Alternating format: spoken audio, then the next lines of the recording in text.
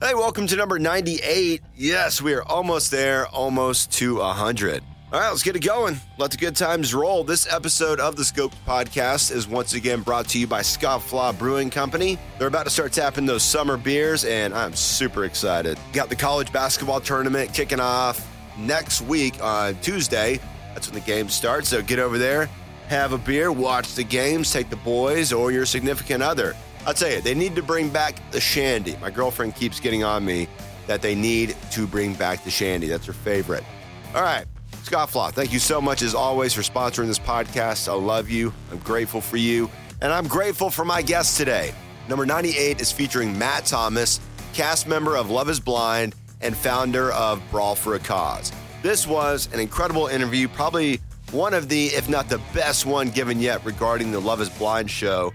I mean, the story, man, of love that he shares with me is absolutely insane. That's why during the interview, I sometimes have trouble finding my words. Because if you were sitting there with us during the one-on-one conversation, the way he tells the story of this love triangle between him and two other cast members is absolutely insane. And it was real love. He fell hard for this woman. When love got competitive, you're going to find out how he handled that, how it played out in the real world, who else he connected with on the show, who had the biggest transformations. This is an absolutely amazing interview. I'm really thankful to Matt for coming on and sharing his story. And we're going to have a few more of the Love is Blind cast members coming on the podcast here pretty soon. So get ready for the full insight. But let's get it going. Episode number 98 of the Scoped Podcast starts now. Step into my world. I'm psyched. Let's go. Now you're turning into the Scope Podcast.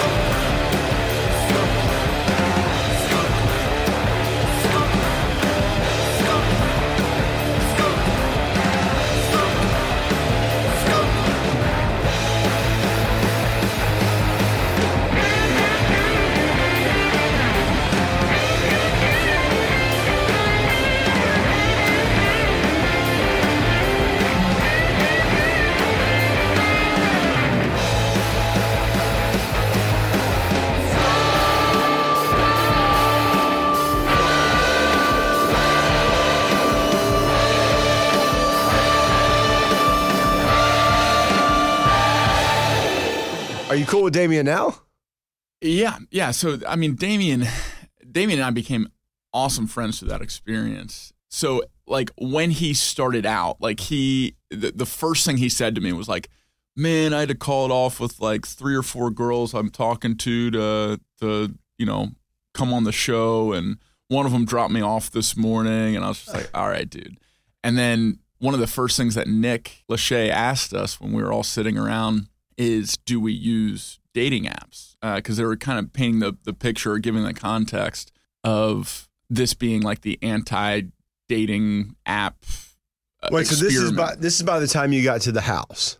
Yeah, so the house was actually a facility in Pinewood. It was a massive audio studio, the second largest in the world. And they built out the audio studio to look like the house that you see. So we were all kind of sitting around on the couches. It's one of the first scenes of the show.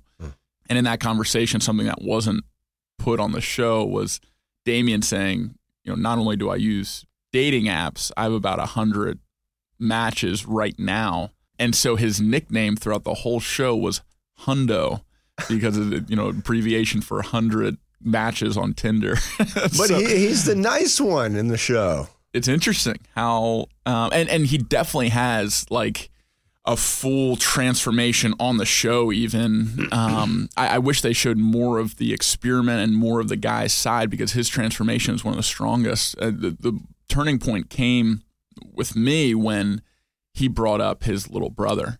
Mm-hmm. And Damien has never smoked a cigarette, hasn't done drugs. And the reason is eventually he's going to have to donate his lung to his little brother. His little brother has cystic fibrosis. And typically a life expectancy for someone diagnosed at his little brother's age is like 25 to 30 years old. So a lot of them won't have kids, won't have a life partner, that kind of, miss out on a lot of stuff that Damien is probably going to be able to enjoy. And he and his brother are really close. And he's already been tested to see if he's a match to be able to donate part of his lung, and he is. And so he's been preparing his body to be able to support his little brother in this way. And when I learned that, it humanized this character in my head that I had built up to be this, overconfident, boisterous, like asshole. And I saw his soft side, which is the part that the show focused on, which I'm really glad it did, because that's the real Damien, is this person that cares about someone else more than he cares about his own comfort and well-being, and someone that has this big, bulky, strong exterior, but is a teddy bear on the inside. And that's why I wanted to bring you on, definitely, because, I want to hit on, so much of the show that we didn't see. Like, I got enamored with it. My girlfriend got me into it. She's like, you got to watch this show, Love is Blind. And I was like, oh, yeah, a buddy of mine, Matt Thomas, I think it was on that. And then, bam, first thing I see you on there, and I get instantly hooked. And we got so much to talk about it. And then we're all going to tie it in with Brawl with the Cause towards the end. Yeah. But, so, and Damien is that full circle kind of moment, that segue, because he's fighting for Cystic Fibrosis Foundation in the next event. His little brother's going to be in his corner. So it's amazing. It started out with doing some mitt work in the Love is Blind facility, and it's ending up May 2nd in the ring. A couple Love is Blind cast members fighting for what they believe in. See, it's funny. Like you said, Damien was, went in there being the alpha male, which, I can never see you doing that, even though you are kind of an alpha male kind of thing. You got a big thing with Brawl for a Cause, world champion chess boxer. And, but did you go in there having to flex your muscles? We butted heads after the first night. I saw this as a marathon, not a sprint. Mm-hmm. He kept everyone up the first night, and I had noise canceling headphones, but people came to me and were basically like, hey, we need to do something about this Damien situation. So I pulled him aside before we were mic'd up, and I looked him in the eyes. I said, listen, man, we're in this together. There's no bullshit competition here. Let's not make this like other reality shows. We all need sleep. Yeah. They're already going to be limiting our sleep. There's going to be unlimited alcohol. Like we got to band together here. Yeah. Like we're on the same team. This isn't a pissing contest. Yeah. And there's a little bit of peacocking and chest puffing out. But as the conversation went on, I think he realized that I wasn't trying to, dominate him or win some game that didn't exist. It was, the bigger picture of let's get through this thing together and do it the best way that we can. So what was your first interaction with the show in any kind of way? Like finding out about it or getting recruited for it? Yeah. So they reached out via Instagram, and that happens every once in a while for me. I'll get opportunities just kind of coming through my inbox, and I say no to most of them. This one caught my attention for a couple of reasons. One, my mom has applied me for The Bachelor 3 times. So, I've been in that casting process. I never decided to move forward with it because I just didn't like what The Bachelor is all about. Multiple potential mates with one member of the opposite sex, a ton of drama that seemed instigated and ingenuine. And I just didn't want to be a part of that. But when this was pitched to me, it was like the answer to the Bachelor, and it was the anti-dating app experiment. It was, instead of window shopping for human beings and swiping through a bunch of faces with very limited biographical information, this was the antithesis. It was the opposite. So you could get to know someone without being distracted by physical appearance, and that was really attractive to me. So I went forward in the application process, especially once they told me that it was a Netflix project. It was well funded. They had tens of millions of dollars set aside for production and marketing of the show. So I was like, okay, this isn't going to be a small thing. I can be a part of something pretty big. I can go through this cool experiment on a personal level that I didn't necessarily believe would work, which I was wrong about, but that I was open to it working. And then there's a bunch of benefits for Brawl for a Cause that I couldn't ignore. Brawl for a Cause made Netflix in a scene. It did, and there's a lot more to come on that. Brawl for a Cause is gearing up to do more reality TV style content, interviewing people throughout their journey of learning how to box for this thing that they believe in. It's a natural hero's journey where they encounter trials, they get punched in the face, it's hard to ask people for money. There's all these things they have to overcome, and tracking that whole journey is something we've been wanting to do for a while. So this Love is Blind opportunity was in part a way to learn how reality TV is done at the highest level. one of the most talented unscripted television production companies is who handled this show for Netflix, a company called Kinetic Content.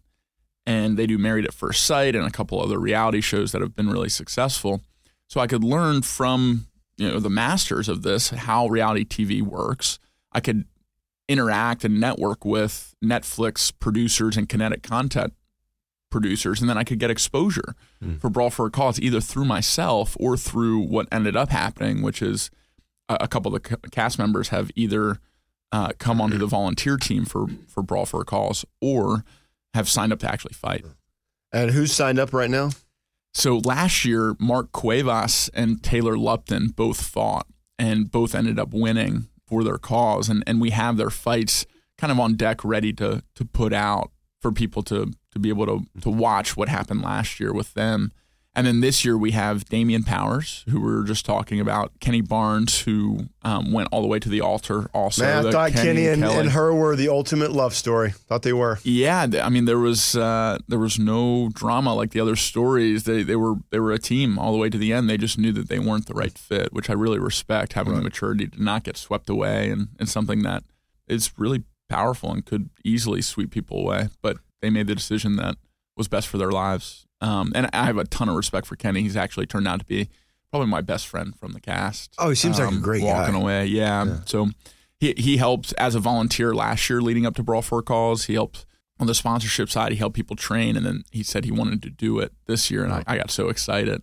And the last cast member that's fighting had a small part similar to me in just the first episode, but his name's John Smith, and he's fighting as well. He's one of our oldest brawlers this year.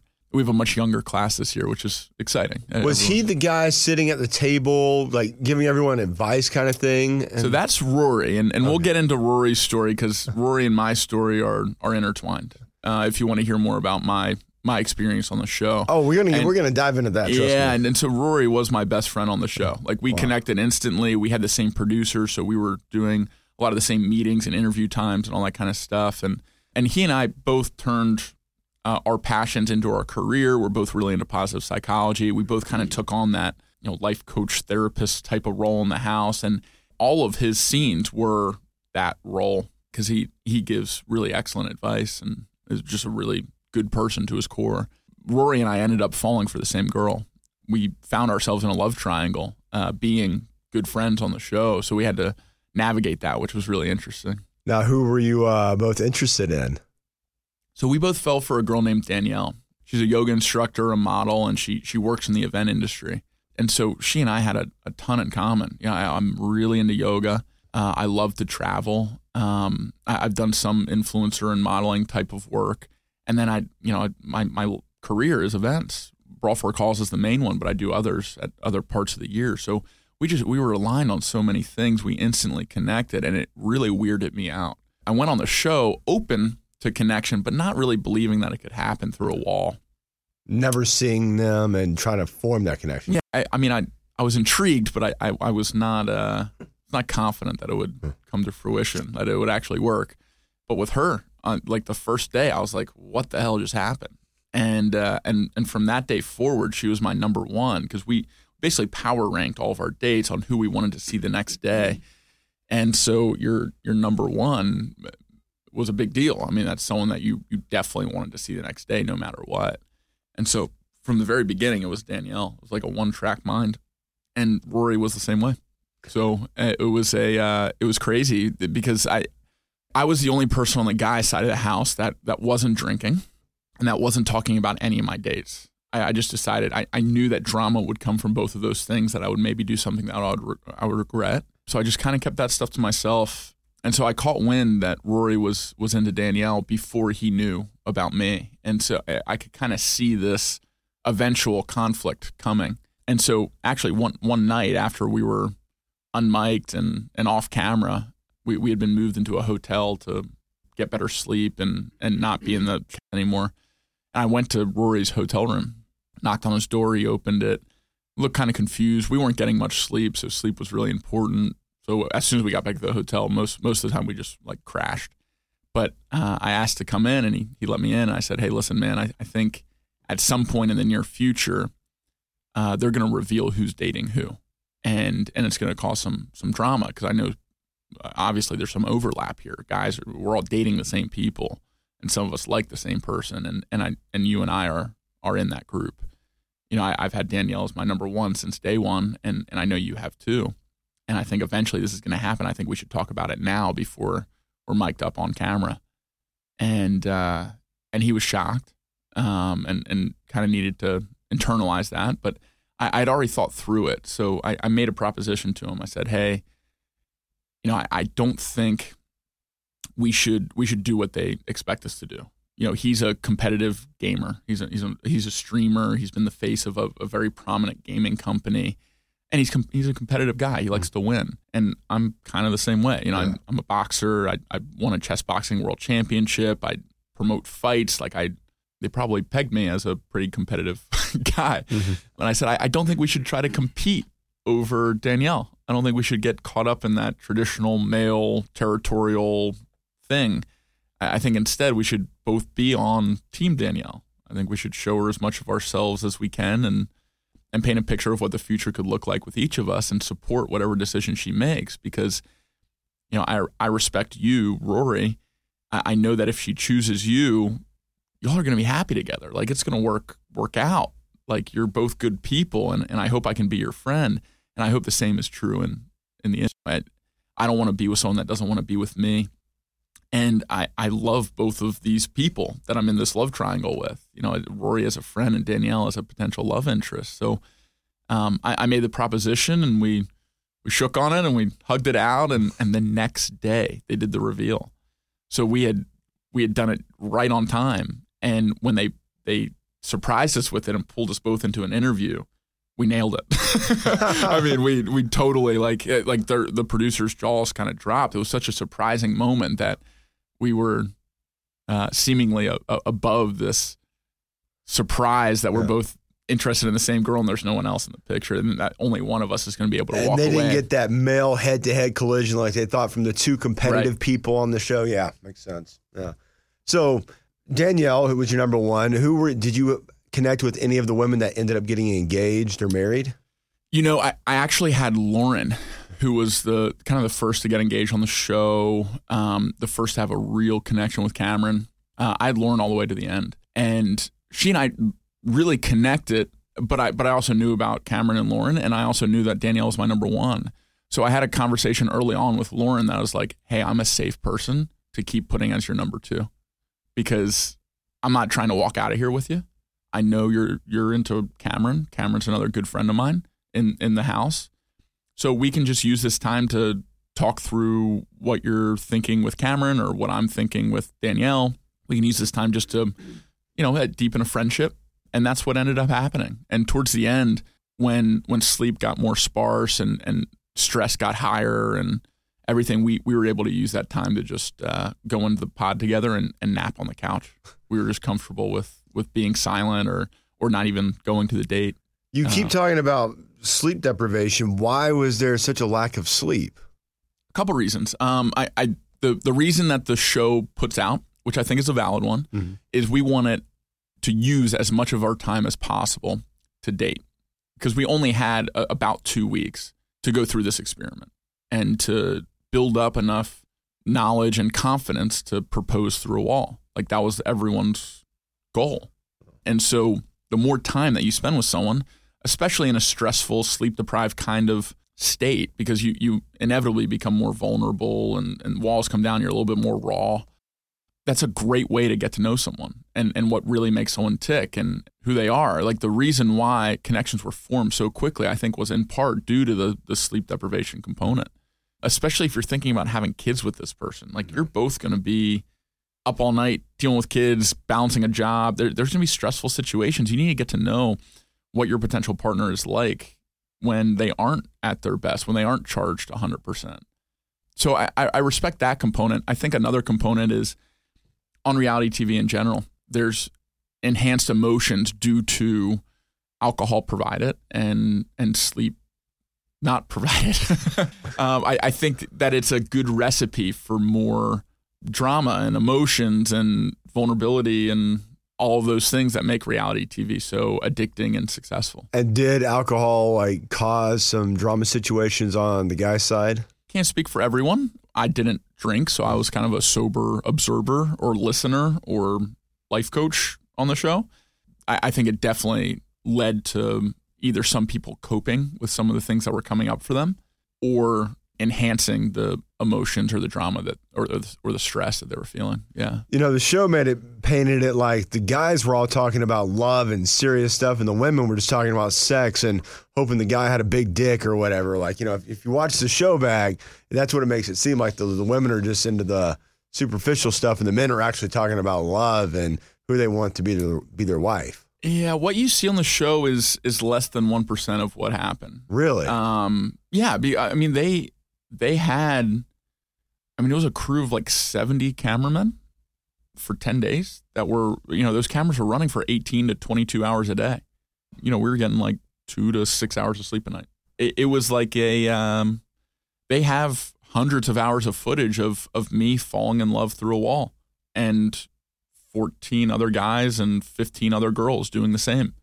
So it's like I would love to see what Netflix has in their vault. I would love to see me go through that journey, because I experienced it in the moment, but it was such a blur. And I'm really glad that I did this. I journaled every day in my own personal journal. They gave us journals, but they collected those when we left the show.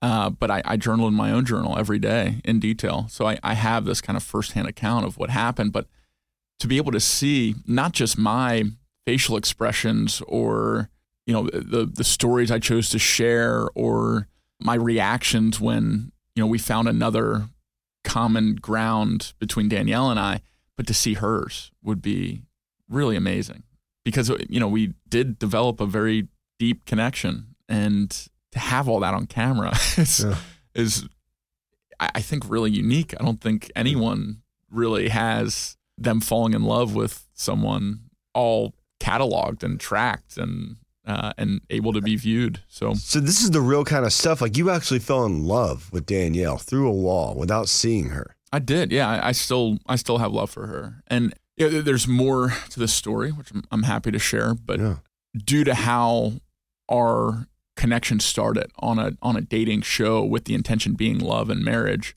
it kind of set us off on this track that maybe if we met in the real world, we wouldn't have been on. Mm-hmm. Because Danielle and I are very, very similar people. It's almost like looking in a mirror.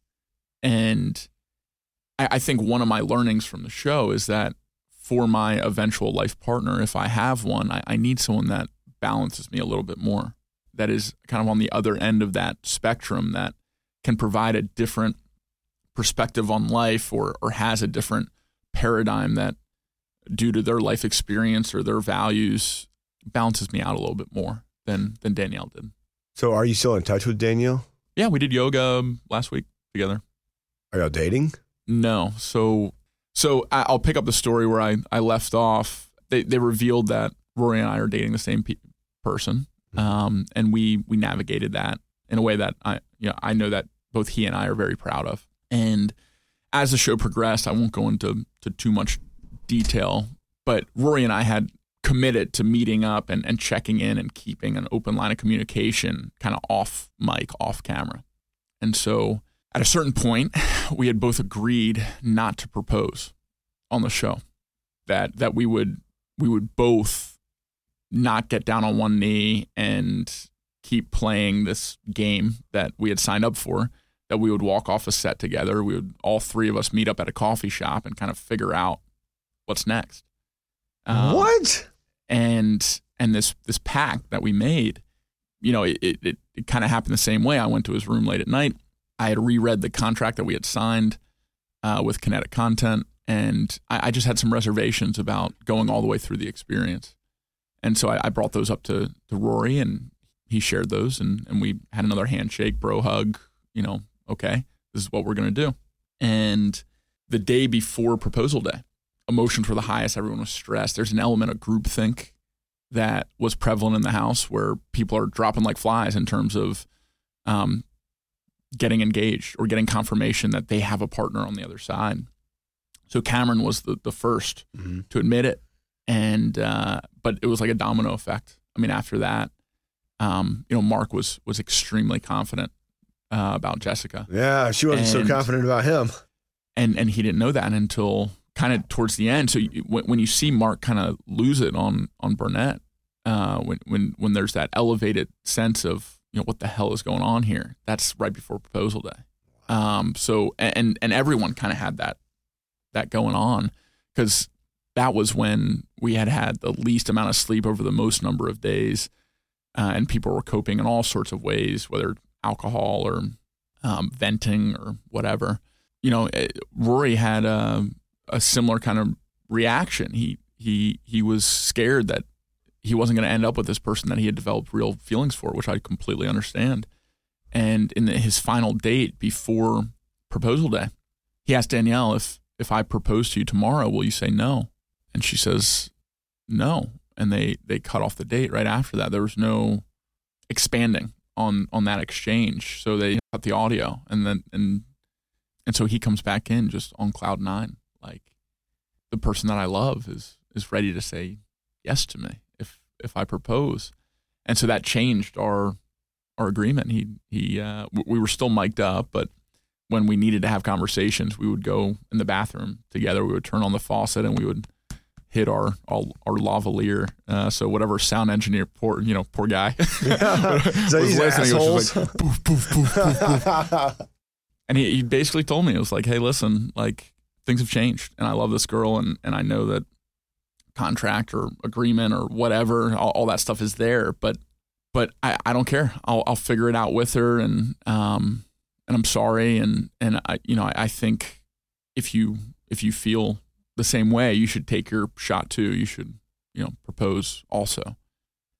And I looked at him. I was like, listen, man, I'm still not comfortable going through the rest of this experience personally, and I'm not going to propose. So if y'all end up together, I want to stand by what I said. I want to be your friends. I want to support that. Like, I think you're both great people.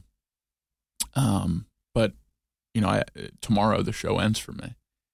And he said, okay. And so the next day, I thought a lot about what I was going to say to Danielle. In theory, the last time I was going to talk to her. And so when I walked into the pod, I said, Danielle, today is proposal day, and everyone's proposing marriage. And I have a different kind of proposal for you.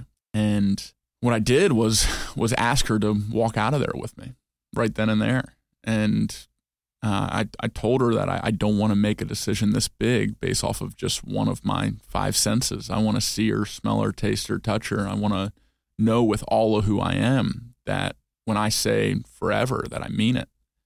And so my proposition was, let's walk out of here. Let's buy a one-way ticket somewhere in the world. Let's take a lap. Let's experience each other with all of our senses in different countries and cultures, and let's see what happens. Maybe we decide to get married, maybe we don't. But it's a leap of faith that I want to take with you. And she started crying.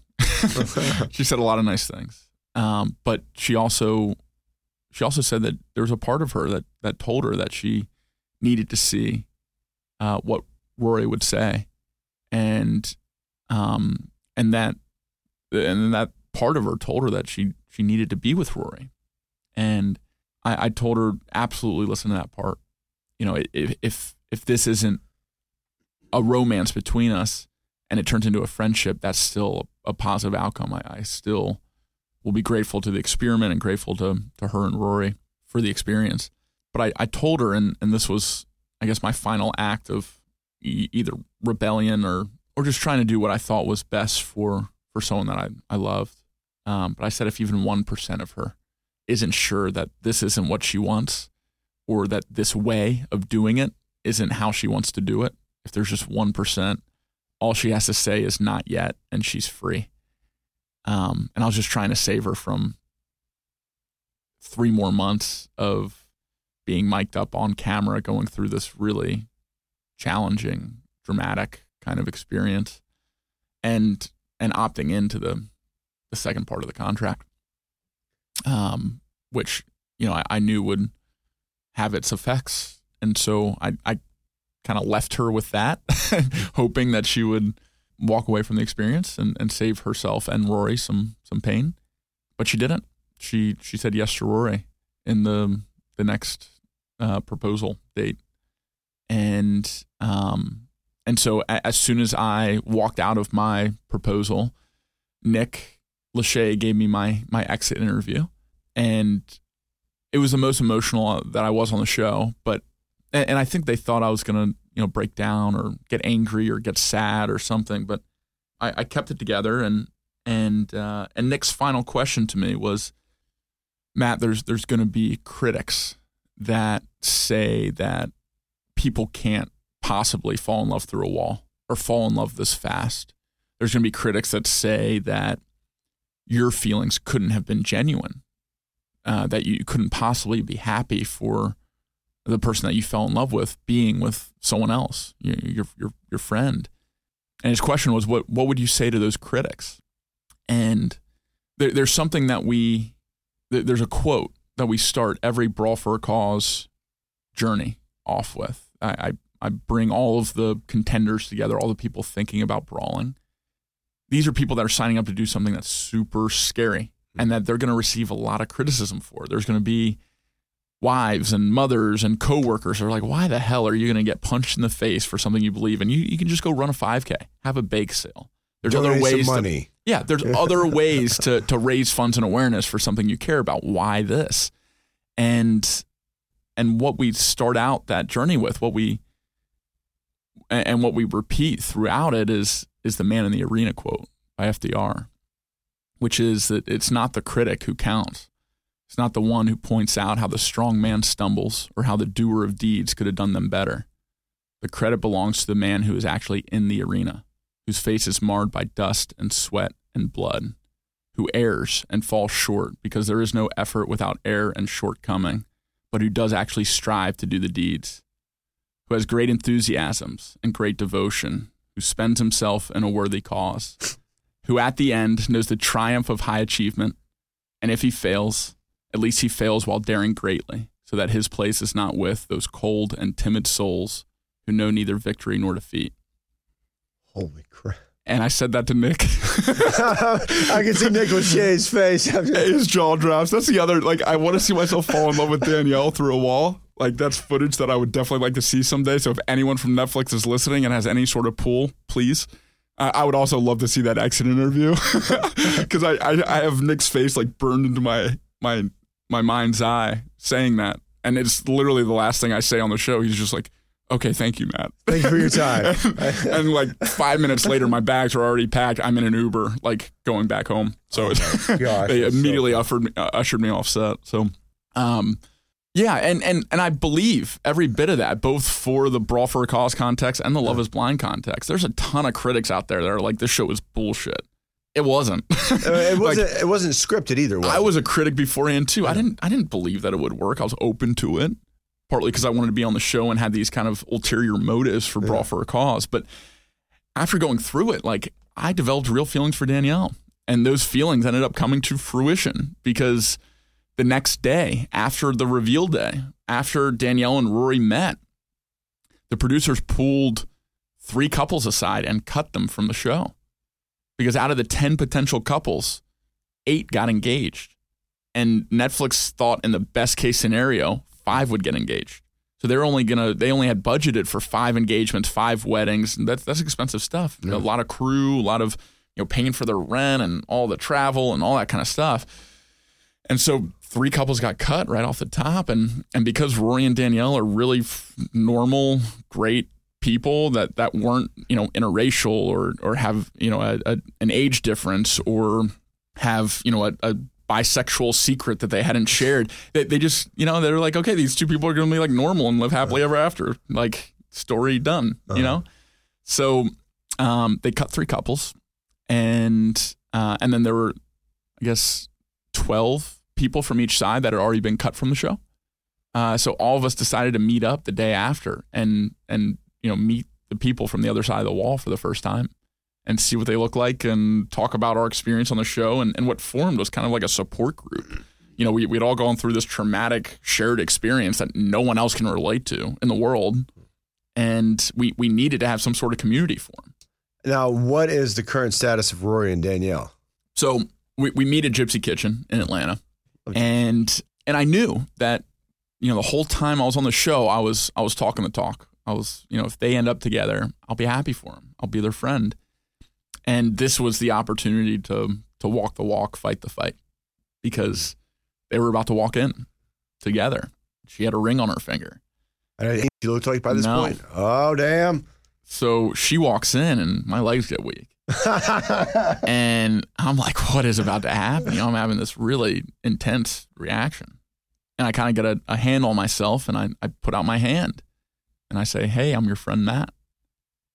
And she looks at me and kind of melts a little bit and knocks my hand away and gives me a big hug. And she says, it's so nice to meet you. And I kind of look over her shoulder, and Rory's standing there. And so I finished the hug with Danielle, and I go up and I hug Rory. I said, I can't wait to hear what happened, why you were cut, what the fallout is and everything. So I end up talking to Rory and the guys for most of the night. I really don't interact with Danielle, but we kind of catch each other's eye a few times, and I see, I see that she and Rory are really happy together. They're touchy-feely, they're kissing, it seemed real. So in my head, I'm like, okay, like, they found each other. That's great. And it's time for me to move on, to close this and take next steps. So I go to leave, and Danielle stops me and she said, we really need to talk. I said, okay, what do you need to talk about?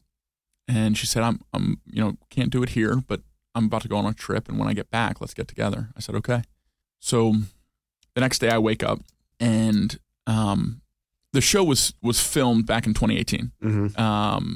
And 2018 is when I won Chess Boxing World Championship. So I went through this tournament in Calcutta, India. I spent 2 months after in Thailand, just kind of like taking time to myself. I spent time in a monastery. I bounced around. I got my scuba certification. I had this like kind of whirlwind tour. And then 5 days after I got back from Thailand, I walked on the set for the show. Wait a second, Matt. We interviewed like 2 years ago. Yeah, it was probably right after all that. Oh my gosh. Yeah. No way. Oh, Yeah. that is too funny. So while I was training for chess boxing, I went to a few chess tournaments, and one was the World Open in Philadelphia. And I'd met this girl that I really connected with at a chess tournament, which is like, it never happens. Like, you don't meet people in a romantic way at a chess tournament. And there's so few women in the sport. Right. Like, it's just an old guy dominated kind of sport. So I met this girl, and we had an amazing weekend together. But the problem was that she lives a world away. She's from Serbia. She lives in Serbia. So we stayed in touch leading up to the filming of Love is Blind. And I told her that I was going on the show, and she was really supportive. We didn't have any sort of expectations or rules or restrictions or anything like that. So this day after the whole cast meets, I call this girl, this Serbian girl, and I tell her everything that happened on the show about, falling in love through a wall and seeing them last night and just the whole story. And her only response was, so you're telling me you aren't engaged? And I said, well, no. She said, okay, let's take a trip together. I said, okay. She said, let's book flights to Paris right now on the phone. So we both pull out our laptops and we buy flights that day for like 2 months out to go to Paris together. We book an Airbnb. And this was, in my mind, like, okay, like, time to move on. And this girl is super cool, and I had a connection, and this is a way to either move on or explore a different kind of connection or whatever. And so a few days go by, and Danielle gets back from her trip. And I didn't know this at the time, but the trip was with Rory. They had gone to Miami by themselves to see if the connection was real and if they were going to keep their engagement and stay together and all those things. And when I met up with Danielle, when she got back, she wasn't wearing a wedding ring. And she was wearing a gift that I'd given to her on the show, because we were able to send things back and forth through the pods. That's another thing that I didn't show on the on Netflix, but that I thought was a really cool part of the experiment, is you could kind of like decorate a pod or you could give a gift. I think when someone proposed, they had done that. They had items sent into the pod. I think it was actually Damien. Damien, yeah. Yeah, and there's more to that proposal that I wish they showed, because Damien had a really thoughtful proposal. I helped him write a poem for Giannina, and he read the poem, and he had that bow moment. And the crazy part about that engagement, really, it's Damien's story. I should maybe let him tell it. I'll let him tell it in detail. But Giannina has had a tattoo of a bow on her wrist for years, like long before the show. And Damien had no idea, even when he proposed. So when he put the bow on his wrist, in Giannina's mind, she was like, this is fate. Like, this is crazy. So like, she looks down at her wrist, and there's like a bow tie on her wrist, and Damien's wearing it on the other side of a wall. It's a really crazy moment. Going off on a tangent, sorry. No, it's great. But really crazy. I think this is by far the best Love is Blind interview been done yet. By far. Oh, I'm just being open. No, this is great. Yeah. So anyway, I had sent Danielle a gift, and she had it with her. And I had a gift that she had given me. She had given me a rose quartz, and I had it with me in my hand when she came to meet. And she tells me that she made the wrong decision on the show. Get out of here. She tells me that Rory had reminded her of her ex, and then she was really comfortable with that kind of person. So Rory's not there during this interaction? No. Okay, it's just you and her. Okay. Yeah, she had called things off. So she came to me and she said, I know that this is weird and difficult and unlikely and all these things, but would you want to give this a shot? Of course, in my mind, I'm like, I just booked flights to Paris with another girl.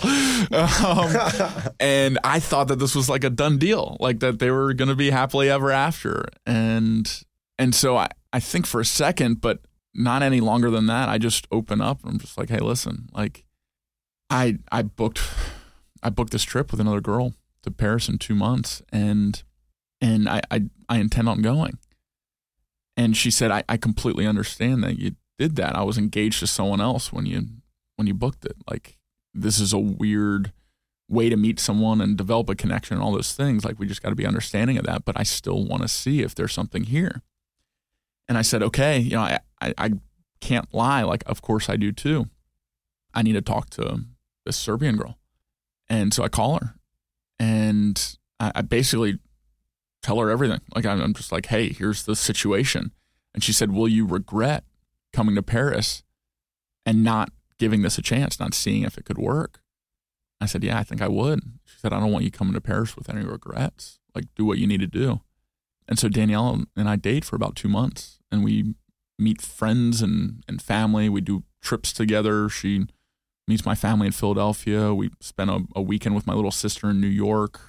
And we made a bunch of amazing memories. Like, we really connected on deep level. But I think for both of us, it wasn't the kind of chemistry and connection that we were looking for in a life partner. And that's why, kind of the beginning of this talk between us, you and me, I alluded to us probably being in each other's lives for the rest of our lives. Like, we had this crazy shared experience. We're into all the same things. We do yoga regularly together now. Like, we have an amazing friendship, but it took going through, hey, could this be something more before we could really decide on what it was. And that was a painful kind of uncoupling, because I think for a while, both of us thought that could be kind of all encompassing. It could be a life partnership. But in the week before Paris, we had a very real conversation, and I told her I still intended on going, and she kind of said, I won't be here when you come back in the same way, and I'm going to need some time to get over this. And I said, I completely understand. Wait, so you're still with Danielle at this point, but you're still going to go to the Paris trip with Danielle? I mean, there weren't any labels with either of the women. We were exploring what the connection was and how it worked and what we wanted, where we wanted it to go. And you didn't feel it was strong enough to cancel your Paris trip? Yeah, I think both of us felt elements of misalignment in certain things that we would have wanted in life partners or certain romantic components. So the friendship was there in a very real way. Our trust and communication was on another level, and it was a really positive 2 months. It just wasn't what we both hoped for, given how we met, and that love was kind of the intention of the show.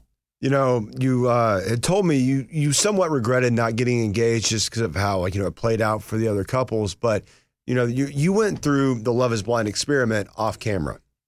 You dealt with it with Danielle naturally in the natural world, the way people really deal with it. Can you imagine having that experience, added pressure of mic'd on camera? Yeah, a couple things to unpack there. I think first, after day 2 or 3, it was so normalized to have a mic on and a camera on you that it didn't really make a difference. You really like get used to it. The people that you see on the show are authentically that person. Like reality TV is that. There are variables and elements of the environment that lead to more or less drama. Sometimes there's producers instigating certain questions or prompts or outbursts or whatever. But overall, I mean, the majority of what you see is authentic. Is people navigating this situation in the way that they think is best. And I think to your point, you know, I see some of my castmates getting hundreds of thousands or over 1 million followers. I see the opportunities that are coming their way. And I'd be lying if I didn't say that I've thought about a scenario where if I did get engaged, maybe we would be picked as one of the 5. And, you know, the couples that went all the way through the experience and that life would be different now. But there's a much bigger part of me that knows that I stayed true to myself through the whole experience, that getting engaged on that show was not the right call for me. And that my intentions for going on the show are still being served. There are people that are using those hundreds of thousands of followers, that are using these new opportunities to benefit something bigger than themselves by going through this Brawl for a Cause program. It's incredible. And already, I mean, we've gotten more press through Love is Blind than we have in 8 years of doing our regular programming. So, you know, for me personally, the win, the takeaway is this love of my life, Brawl for a Cause, that has become my career, that is my purpose and my passion, that is what is the ultimate beneficiary in my mind. And that's what I've always respected about you, man, since I met you, is how true you are and how real. And the fact that you're telling me you went through the experience, you know, staying true to yourself, that doesn't surprise me at all. Like, it doesn't. I never thought you'd be the guy to go in there and just do something for a possible TV interview or for fame or whatever. I have a massive respect for you because of how true you are, and I follow you on Instagram and all that, and I see it, and it's inspiring, and that's why I love this interview, and that's why I think this is the best Love is Blind interview yet, because you're being real. We're being real right now. This is no like TV camera, you know, pop culture kind of thing where it's limited. This is one-on-one conversation, and it's real, and I love it. And damn it! Sorry, I got Thanks, excited. man. Yeah, I mean, I think you create a really comfortable, altruistic kind of environment for people to be real, and I don't see any value in doing anything but, you know, but being authentic, being myself. I did that on the show. I'm doing it now. I'll continue to do it. I got to ask you, how was the Paris trip? Paris went really well. Yeah, it's hard to not have a good time in Paris, especially when you're going with someone that you're romantic with. Yeah. So it was a beautiful experience. So what is your current state? Are you dating someone? Are you single? Are you in between? Is it complicated?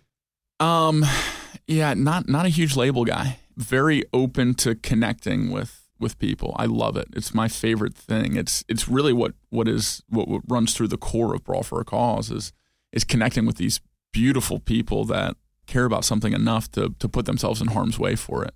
And inevitably transformation occurs there, and through transformation, amazing stories are formed. So the most true and core part of who I am loves people, loves transformation, and loves stories.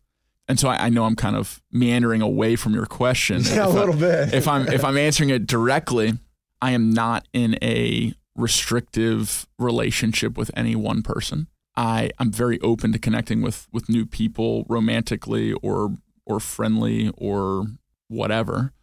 And I love doing that. It's my favorite thing. So, you know, I think everyone on Love is Blind will attest to this, but my ability to connect with people, my ability to communicate and to drill down deep to what really matters when you're not just forming a romantic relationship, but any sort of friendship or business partnership, was so enhanced by that experience of having 18 to 22 hours a day of only talking about things that matter and realizing that that kind of connection doesn't have to happen on a reality TV set through a wall. It can be across from someone grabbing coffee. It can be next to someone in a workout. It can be on the phone a world away. But being intentional about what you talk about and who you talk about it with is, I think, one of the most important things that we can do. I think relationships are what define a life well lived. It's who comes to your funeral. It's who's standing next to you on your big day, your wedding day, or equivalent. It's people. And we only have so much time on this planet, and who we spend that time with, I think, is everything. Man, you are really good with words. You think I'd be the one that's good with words, being on the radio, and I'm listening to this guy, I'm like taking notes. I'm like, damn, I got to say that more often. So it's funny. Well, That's how I feel. I'm like I said, my girlfriend got me into the show, and since we talked, this is by far the woman I plan on spending my life with. It's a big deal, man. Yeah, beautiful. Yeah, she's great. She got into the show, and it's not your normal dating show. That was the most surprising part about it was, like you said, it is real, and it isn't very scripted, and you get that real aspect. It was like, with The Bachelor, it's very fake in some ways, just how, like, because of you can see the person. You can see when people are in the pods that they're wondering what the other person looks like. They're getting genuinely excited because that's the only emotion they have is that kind of connection through a wall.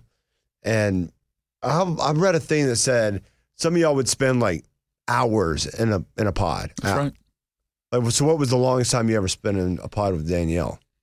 I think between 2 and 3 hours were the longest dating cycles.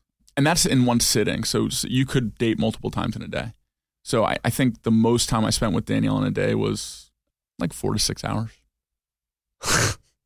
Yeah. But, all of that time is super intense and intentional. Like, even you think about how much time you spend with your girlfriend now. Like, you might sleep together, wake up together. That's hours on end that I wasn't spending with Danielle.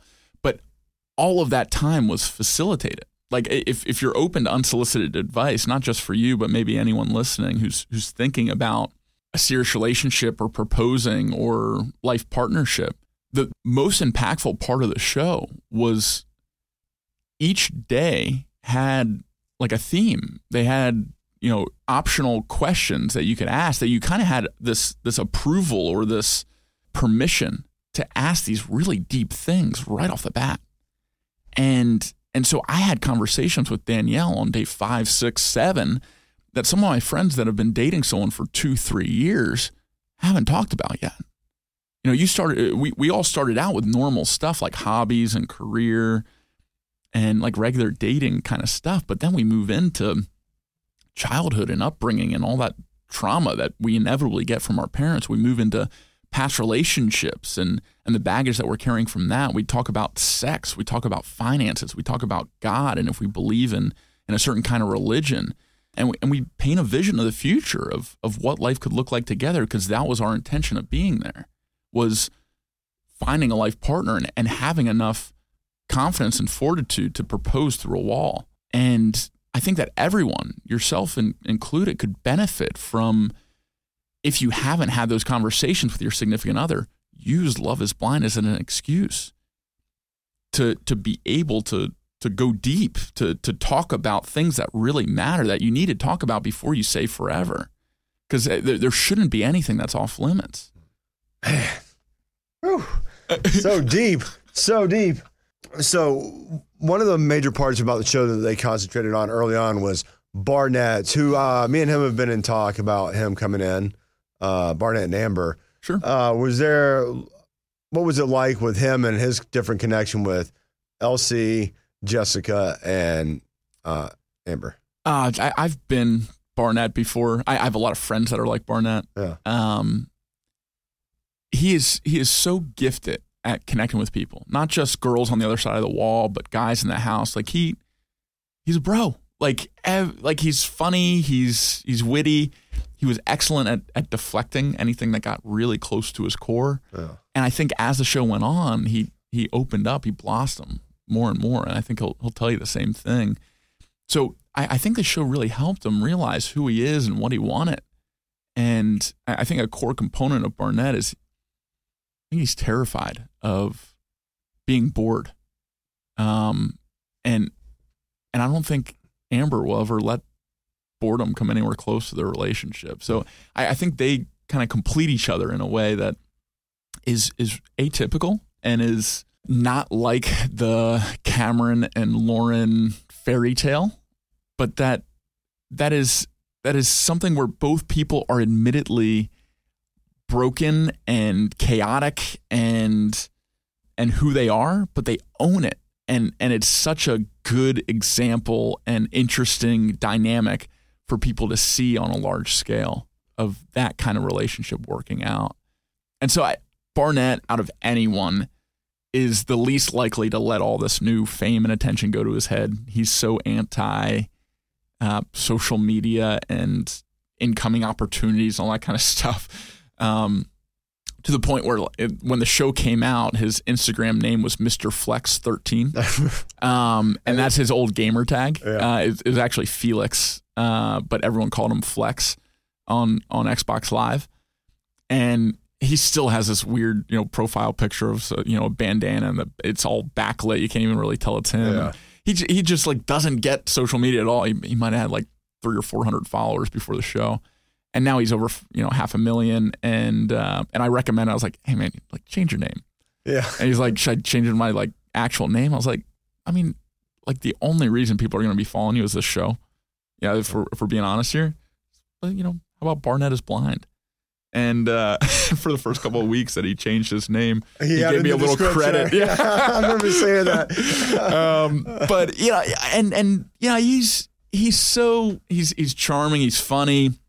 He's getting a lot more comfortable talking into the phone. And I think that both Barnett and Amber and Lauren and Cameron are going to be able to parlay this into a lifestyle that just by them being themselves is going to be able to support maybe not just them, but a family and a future. And that's really endearing to see that I think everyone on the show is genuinely a good person.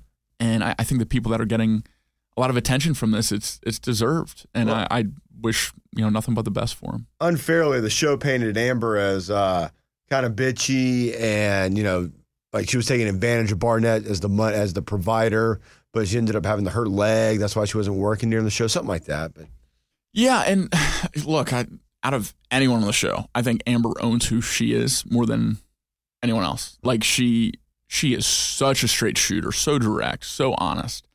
And that's refreshing. It's, sorry, Amber, if you're listening, but it's kind of, I think it's why some people are drawn to Trump. Yeah. Just so in touch with and into who they are that it's, people are drawn to that kind of authenticity.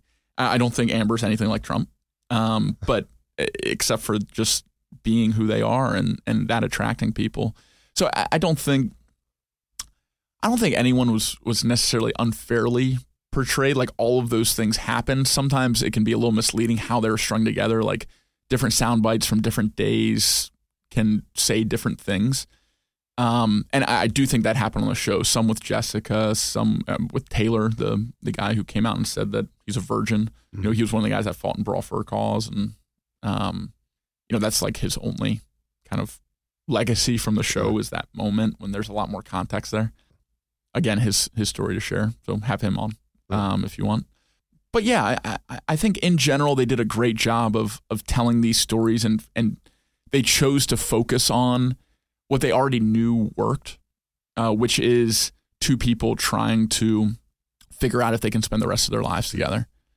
And because the same production company did Married at First Sight, and that's really the storyline for that reality TV series, they decided to emphasize that over the experiment. And that's where me and Kinetic Content differ, is I think that the interesting, different, engaging, inspirational part of the show was the experiment and was the camaraderie of the guys and girls on different sides of the house going through this experiment together. 100%. And I wish that they emphasize more. I think that's what could create a more societal or cultural kind of shift in how we interact with each other and decide what I think is the most important decision we'll ever make, which is who we spend the rest of our lives with.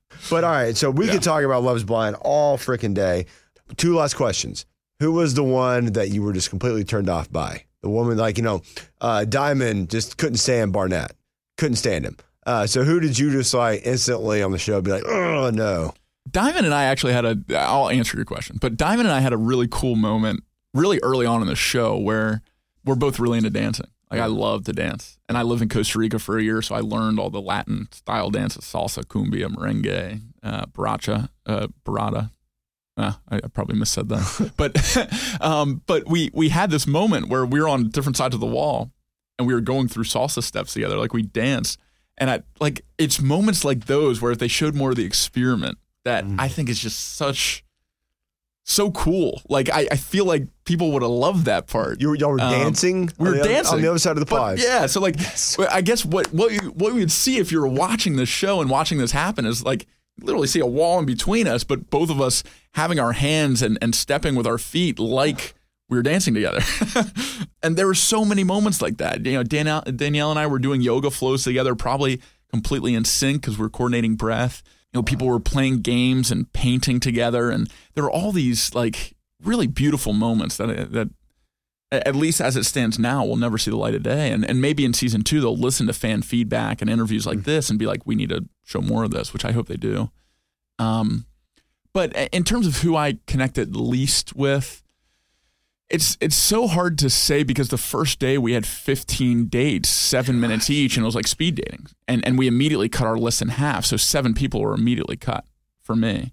So I'm basing this off of 7 minutes with someone and someone that was in the second half of my list. But in terms of least connection, honestly, I think out of the characters that people know, it was probably Amber. Amber, like, right out of the gate, asked me about, like, the craziest sexual experience I had or, like, an embarrassing experience, and she shared one of hers, and I was just kind of like, yeah, I'm not, like, on this level yet, or, like, maybe won't ever talk about this on the show anyway. So, like, to me, it was like an immediate cut. Like, Amber was one of the first people I cut. Yeah. So my mom's gonna watch this. Yeah, and I love being friends with people like Amber, and I'm glad that Barnett and I are friends. But yeah, she was out the first day for me, just based off of, like, like who she is. She led with, like, like a really intense, crazy, direct kind of thing, like she did with Barnett. Maybe Amber. I couldn't hang, basically. Maybe Amber and Barnett are perfect for each other because Amber asked you that, and then the first thing Barnett said to Diamond, stripper joke. So. Yeah, and with Jessica, her asking what position and him taking it a sexual innuendo route instead of answering what baseball position he played and all that kind of So, like, another way that they connected that I didn't with. You know what, Matt? It's amazing though, and this is why I was so glad to bring you on because people have been getting the interviews from the couples that got engaged. But I think you were one of the one that people were most surprised at that didn't get engaged. That they thought was going to be the masculine one and come in there and competitive for his love. But you do have a love story, and you did experience love on the show. And even though it wasn't shown on screen, that's what I wanted people to know. It's about the people that didn't get engaged, that haven't been talked about, to know they experienced love too, and they have just as good of stories as those that did. And finally, will you say whether or not love is blind? I absolutely believe that love can be blind. Yeah, I don't think it is for everyone. I don't think something that important can be generalized to fit everyone all the time. But certainly for a couple like Lauren and Cameron, you can't watch that storyline and not believe that love could be blind to a certain extent. It's amazing. And for me, love is not just that fairy tale romantic happily ever after. Love is a spectrum, and I found love in a lot of different ways on the show, through friendship, through camaraderie, through what I developed with Danielle, which I think is one of the most unique loves in my life. So and a degree of self-love of being proud of how I navigated the process, proud of how I connected with others, and learning more about myself through a very dynamic, very challenging, and rewarding kind of journey. Are you and Rory still friends? Yeah. So, good. He's really into this game called Teamfight Tactics. It's a offshoot of League of Legends, and so I watch his stream, and he's helping me get better at the game, and he's asked me for some tips and potentially some coaching around his fitness and his health. So yeah, I mean we've talked a lot since the show came out because our stories are kind of intertwined. He's doing a lot of interviews about him getting engaged to Danielle and what happened after. So I'm just kind of looped into a lot of those conversations. But even outside of the show, he and I see eye to eye on a lot of things. We're still good friends. So that's amazing that, you went through all that and a lot of what could have been a high stress situation and really could have ruined a friendship. You two were mature, especially you, mature enough to keep all that together.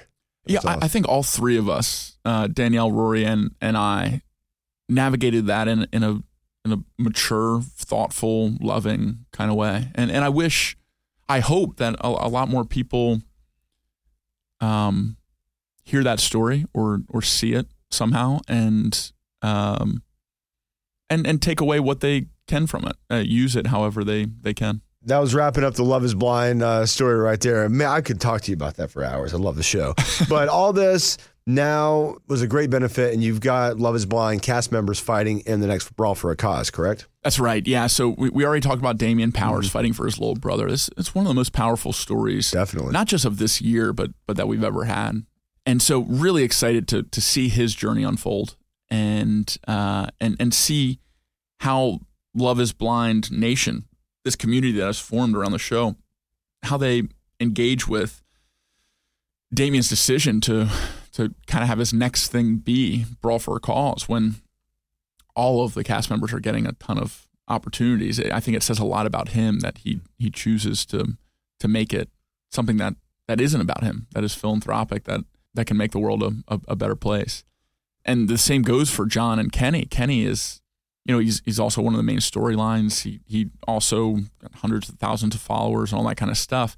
And he's one of the people that is least changed, in my opinion, from all the attention. He is good to his core. There's very few people that I've met in life that are the caliber of Kenny Barnes. He's so thoughtful, so wholesome, and he's a hell of an athlete too. I mean, he's been training for a while now. He played college football. He's lost about 50 pounds since his football days, and so he's lean and mean. And I'm already kind of nervous about who I'm going to match him with and what that's going to look like, because he's a beast mentally and physically, and he has an amazing cause too. He's fighting for a children's shelter that he and his company have both supported for a long time. So it's something that's really close to his heart. Yeah, and like I said, another main character, Mark, fought last year, and Mark's a beast. He's a fitness instructor. His grandfather boxed. He got back in touch with his grandfather's kind of energy or legacy through going through his journey. He fought for mental health, which is something that I think everyone engages with at some point in their own lives, and definitely has loved ones that struggle with it. So something that's really universal. And so I love the friendships that have come out of this. I love the cast members that have decided to do something positive with all this attention that has come in their way. And I'm really excited to see how it all comes to life on May 2nd when we have our next Brawl for a Cause event, and all these guys have 2 months to get themselves ready and fundraise, and it's my favorite thing in the world, and it's, in my opinion, bringing together two of my favorite things: this Love is Blind experience and my my passion, my purpose. I definitely plan on attending a Brawl for a Cause. Yeah, come on out. Man, that looks like so much fun. You said May 2nd. Where is it? Yeah, so we're doing it downtown at Southern Exchange Ballroom, and we actually have their cellar space. It's an old department store, and the cellar hasn't been touched since the turn of the century. So since it's 2020, we're doing our first themed event ever. We're doing the Brawling 20s. So it's going to be this Prohibition Gatsby Gala styled event. We'll still have all of our casino games and live entertainment that we've had in other years, but we're taking all that to the next level because in 2018 we did Mercedes-Benz Stadium. 2019 we did Georgia World Congress Center. Those are big, expensive venues that took substantial resources to pull off. And we don't have as much requirements on us this year, so we can pour it all into guest experience. So it's going to feel like walking back in time. That's when incredible. You walk into that cellar. And the other thing that we're investing in this year is a live stream because we have these big reality TV stars and we have a few other people with substantial followings nationally or internationally. We want to be able to have their fans or their community be able to tune in from anywhere, not have to fly to Atlanta to come to a black tie event, just to be able to pay a few bucks or donate and be able to watch their favorite Love is Blind cast member get punched in the face. That's incredible. Where can people go to buy tickets? Yeah, so all the information on the next event is at brawlforacause.com, and you can see all of the brawlers, all of their campaigns, what causes they're fighting for at givebutter.com/brawl2020. And you can still route to that through brawlforacause.com. So if you go there, you can see how to get tickets. You'll see information coming up about the pay-per-view soon. It's not live yet. And then you'll also start to see featured brawlers and their stories of why they're fighting for what they're fighting for, why they're willing to take this punch for a change that they want to see in the world. Absolutely amazing. Matt Thomas, dude, this was awesome. This was so much fun. It was way more in depth than I thought it was going to be, but I'm glad. We got the good stories, and it's a love story for you that is actually turning out to be exactly what you went on the show for. But in different ways. It's for a Brawl for a Cause, and that getting the attention, a great thing you started back in college that is completely selfless, and it's such a unique thing. And I think your story is playing out the way it should, the way it's supposed to. I really appreciate the opportunity to come on and get the word out a little bit more. So thank you for that. And I always have fun talking to you. So yeah, anytime you want to. We need to do some yoga. Chat again. Yeah, we can do yoga flowing here. I do yoga now with my girlfriend. Nice. She's really into that. So. I think everyone could benefit from yoga. I think all roads kind of end there. Yeah. Eventually, you're going to be old and trying to put your body back together, and yoga is a great way to do that. We'll grab a beer, all of that. Beer yoga is a thing. I don't know if you knew that. Are you serious? It's totally a thing. Wow. Dude, we could get over to Scofflaw and do a little beer yoga. Let's do it. Happy to lead it. I love it.